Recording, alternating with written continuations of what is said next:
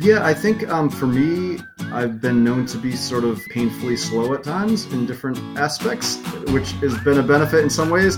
Sort of that methodical nature is good for science in a lot of ways. But I think I was slow enough in both my career and personal life that they both coincided at about the same time. Since he didn't have a solid idea of where or how he would make a career in biology, Stephen Haddad veered away from science in the early part of his career. That was probably a good thing, as the field that ultimately was a match for his interests and his skills didn't even exist until more than a decade after graduation. Find out how proceeding slow and steady is required not only for winning the race, but sometimes even getting to the starting line on today's Roads Taken, with me, Leslie Jennings Rowley. Today I'm here with my friend Steve Haddad, and we're going to talk about how long things take and how fast life goes and kind of the overall unexpected pace of our journey. So thanks so much for being here with us today, Steve. Sure, Leslie. Happy to be here. Yeah. So I start this the same way with all my guests and ask the same two questions, and they are these. When we were in college, who were you? And when we were getting ready to leave, who did you think you would become? Okay, so Leslie, having listened to a number of podcasts, I knew these questions were coming. And when I thought about how I would answer them, the second one was pretty easy and a very short answer, which is that I would say career-wise, did not have a clue as to where I would end up being. I think I thought on a personal level that I would be married with a couple kids at age, 30-ish. Potentially. That also didn't happen. But I think career-wise, I really was pretty clueless and didn't have a clear view. So now when I think of the first question you asked, I started thinking, and when I thought about who I was in college, it felt for me like my response, like it was more of a feeling and an emotion and an experience like that, and much more of that than trying to recount specific facts of, that many years ago. And given that, and the fact that the show is called Roads Taken, which I like very much, I decided I would compose a poem for Roads Taken in response to that question. Ah, my first poem. I love it. Yes. So, is it a limerick? No. I will probably embarrass myself. It's not super long. It's pretty short. And I'm going to read this as a response to that first question, and hopefully it won't come up across as too melodramatic / corny, but that's always been one of my strengths anyways. So we're going to go with that. I love it. Leslie, are you ready for the first poem on Roads Taken? I'm barely ready. I'm beside myself happy. Let's go. Take it in. I'm going to try to say it. And the poem is called Green. And I would say that it goes out to French dorm from 92, 93, roughly.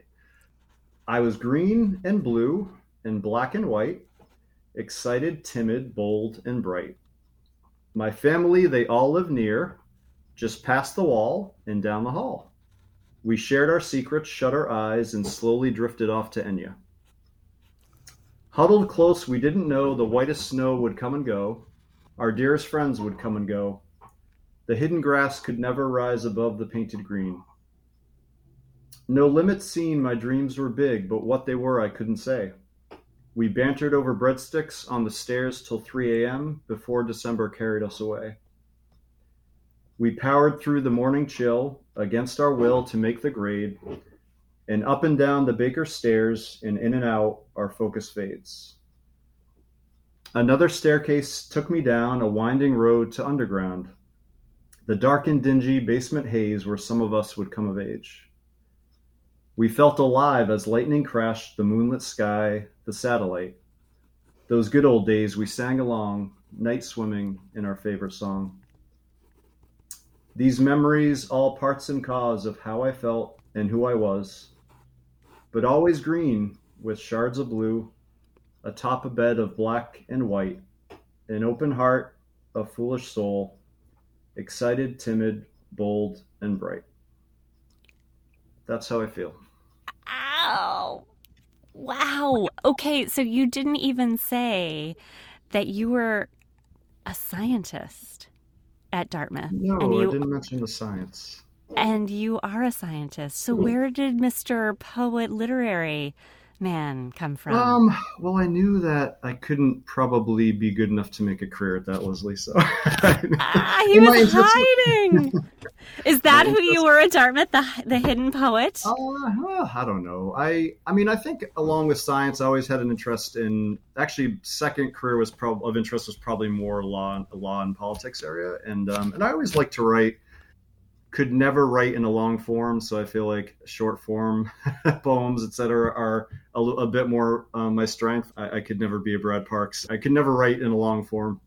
So yeah, it's something I enjoy. I haven't done a lot of, and that's the first one I've written actually in a few years. So for some reason, this form kind of inspired me. I think it was the Roads Taken title to the podcast, which I assume is taken from The Road Not Taken. But that's Yes.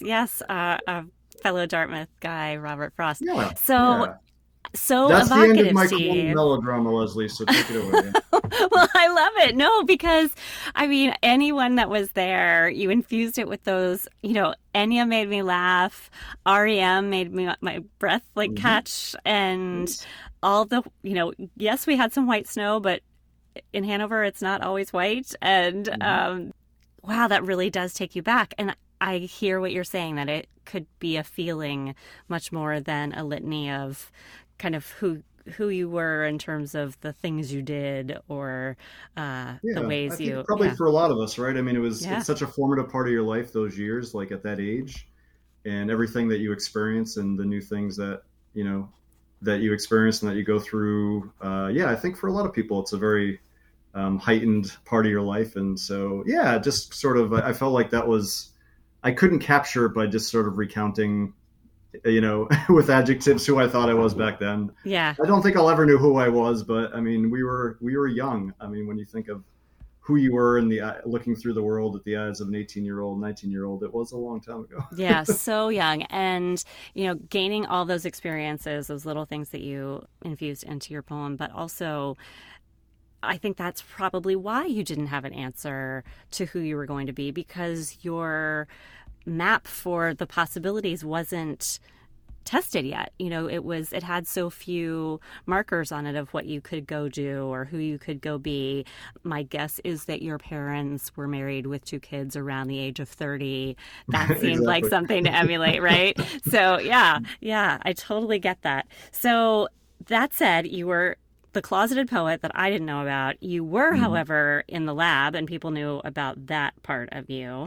So instead of the politics part, you were drawn to do some sort of specialization. So was that a way that you could leap out of the college world and do science directly?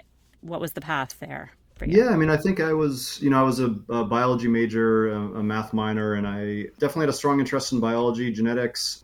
I think when I graduated, like probably a lot of classmates and some other folks that I've heard on the podcast as well, I really didn't have an idea of what my options were career-wise in biology and science. I really didn't want to be a doctor. And actually, I didn't want to have a wet lab bench type of job. And I don't think I knew outside of those 2 areas really what my options were.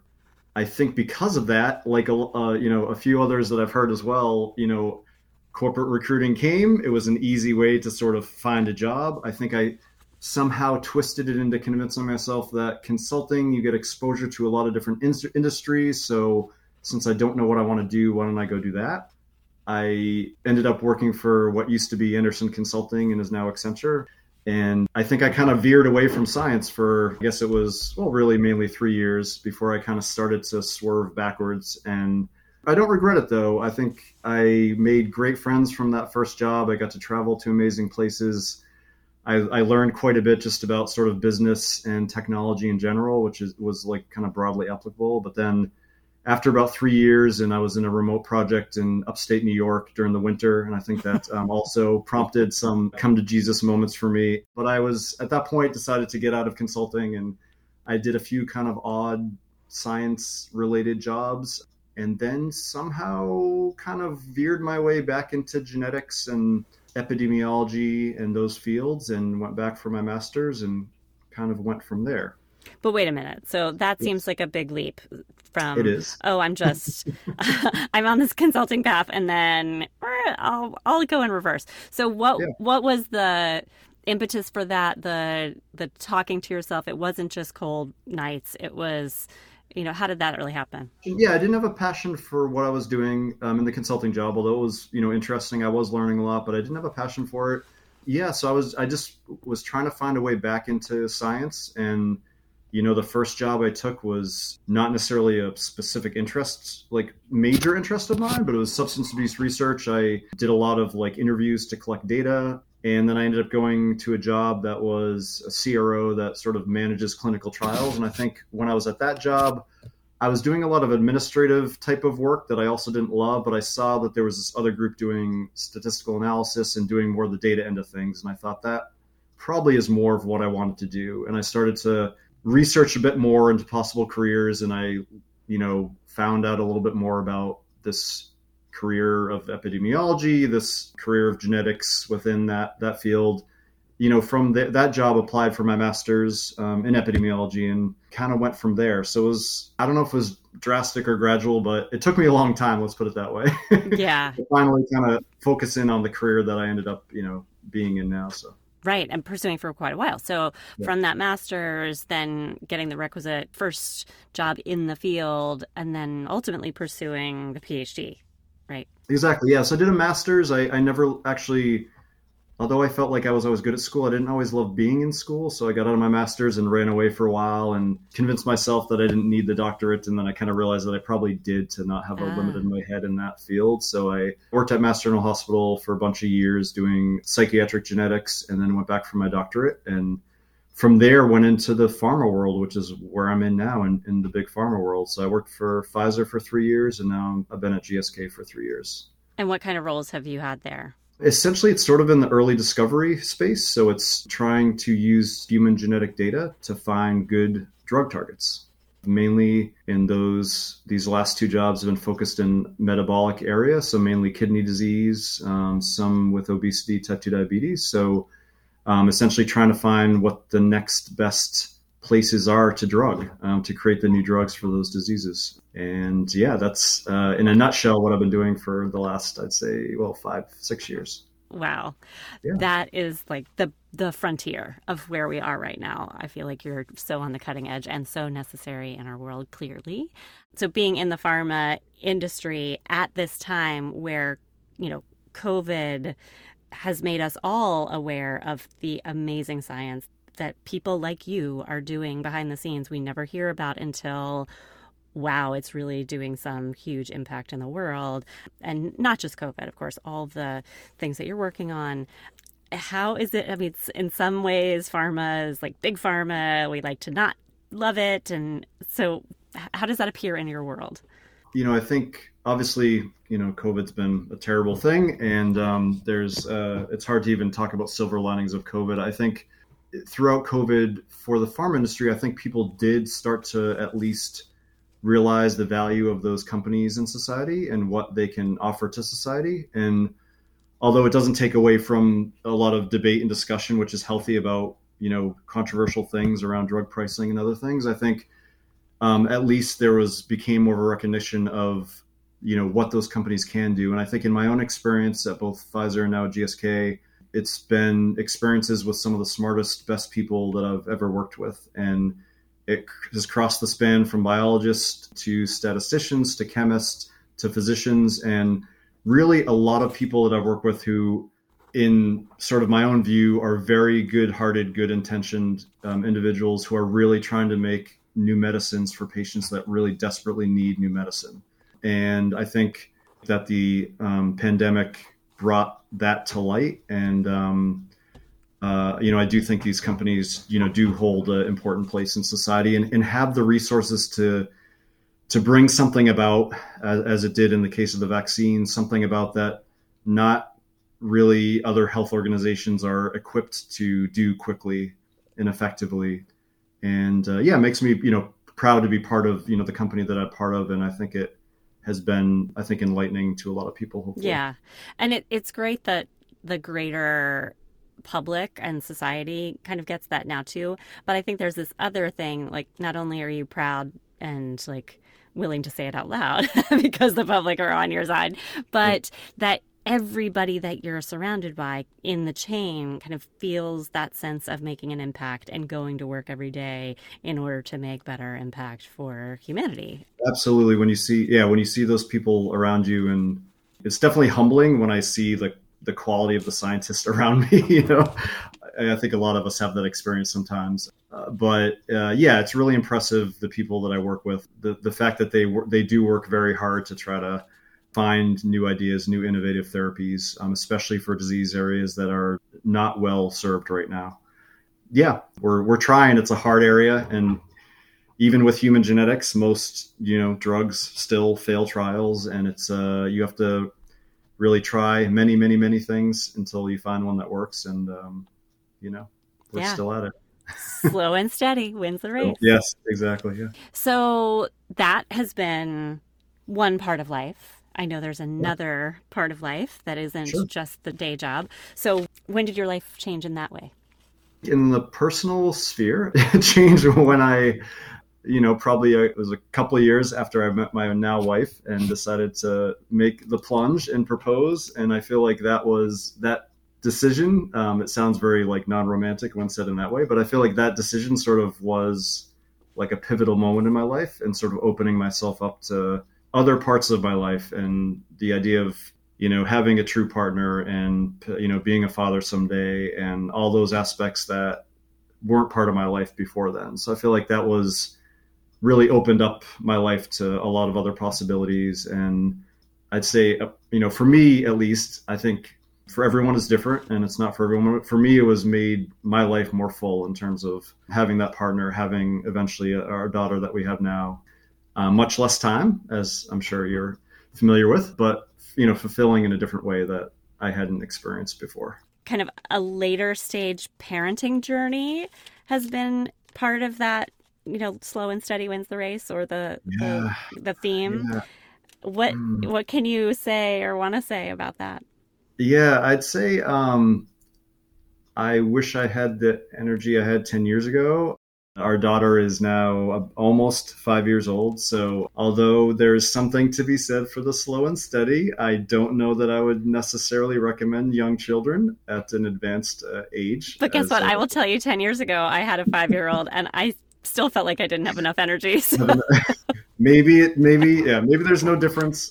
So yeah, in that aspect, I don't know that I look at it and say, oh, I'm glad I waited till I was this age to have a young child. I wouldn't look at that part in that way, but obviously it's been a joy and amazing at the same time. And maybe the fact that I waited a long time for that, there's definitely some to the appreciation part that comes from that, I'm sure. Yeah, it's made it sweeter. Sure. Yeah.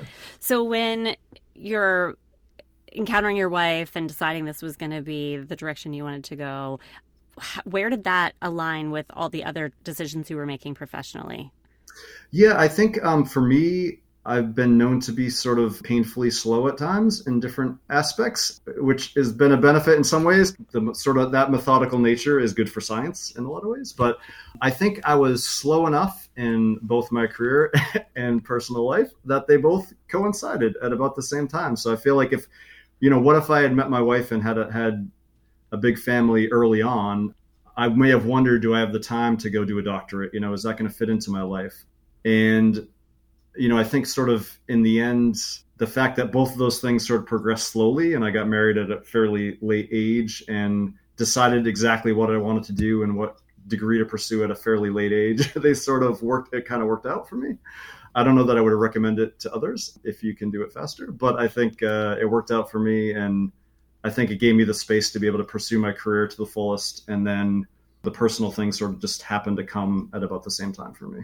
Yeah, but I mean, the reason I asked is because I had this feeling that once you're on a track of like letting your mind expand and saying, okay, I need this other thing to fulfill me, then you're going to do that in various domains of your life. And I also think it's interesting that, the one thing that you did think you had your eye on when we were graduating is like, I'm going to get married and have kids and do that. And had you pursued that, all these other things might not have, so probably wouldn't have happened. Right. Yeah. Right, right. So sometimes it's good to not have a goal, and sometimes it's good not to pursue a goal, and who knows. Yeah, and the other thing I want to mention too, because it was, for me, I don't know, for some people may have experienced something like this too, but for me in my career, like the type of work that I do right now, like those jobs actually weren't really available when we graduated, and probably for the next 15 or so years after we graduated. So the field itself has changed so much that the type of job that actually is like perfectly, I feel like, tailored to what my interests are and what I'm good at, that didn't come along really until the last, I'd say, 10 years. There was a publication that came out, it was 2015, that essentially said, if pharma companies use human genetic data and they find drug targets that are validated by human genetic data, that likely they'll have a twice the success rate in clinical trials. And that paper didn't come out till 2015. So it wasn't something that pharma companies, I think in general, emphasized as much. And I think that kind of worked out for me as well, too, that if I had known exactly what I want to do and gone looking, I would have ended up somewhere else, because the type of job I do now didn't exist at that time either. So right. It kind of... And if you had established yourself in that other field or role, even if it were close, it would have been harder to pivot potentially to this new thing, right? Yeah, so, even if I had from a distance seen, that's what I want to do, probably it might have been too late or too hard to kind of maneuver over. So my message to everyone is, if you're painfully slow at times and people tease you about that, persevere. Slow and steady wins the race. Slow and steady. Sometimes it helps. Yeah. It worked out for me. But that's good. So, Steve, I think all of that is so valid to think about, like new fields just coming into existence that you could never have anticipated. So when I asked that question of looking to the 20-something-year-old Steve and saying to him, look, this has been your trajectory, this has been your life, what do you think? Yeah. What would have he been thinking?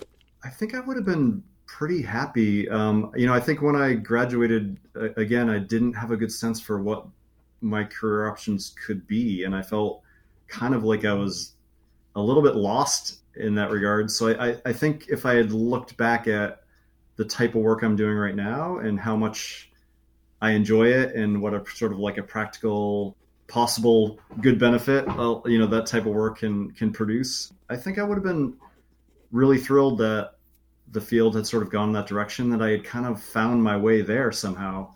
Even though it took a long time, I think I would have been pretty happy with ending up there, because I was much more, I feel like, lost when I graduated in terms of where I was going to go.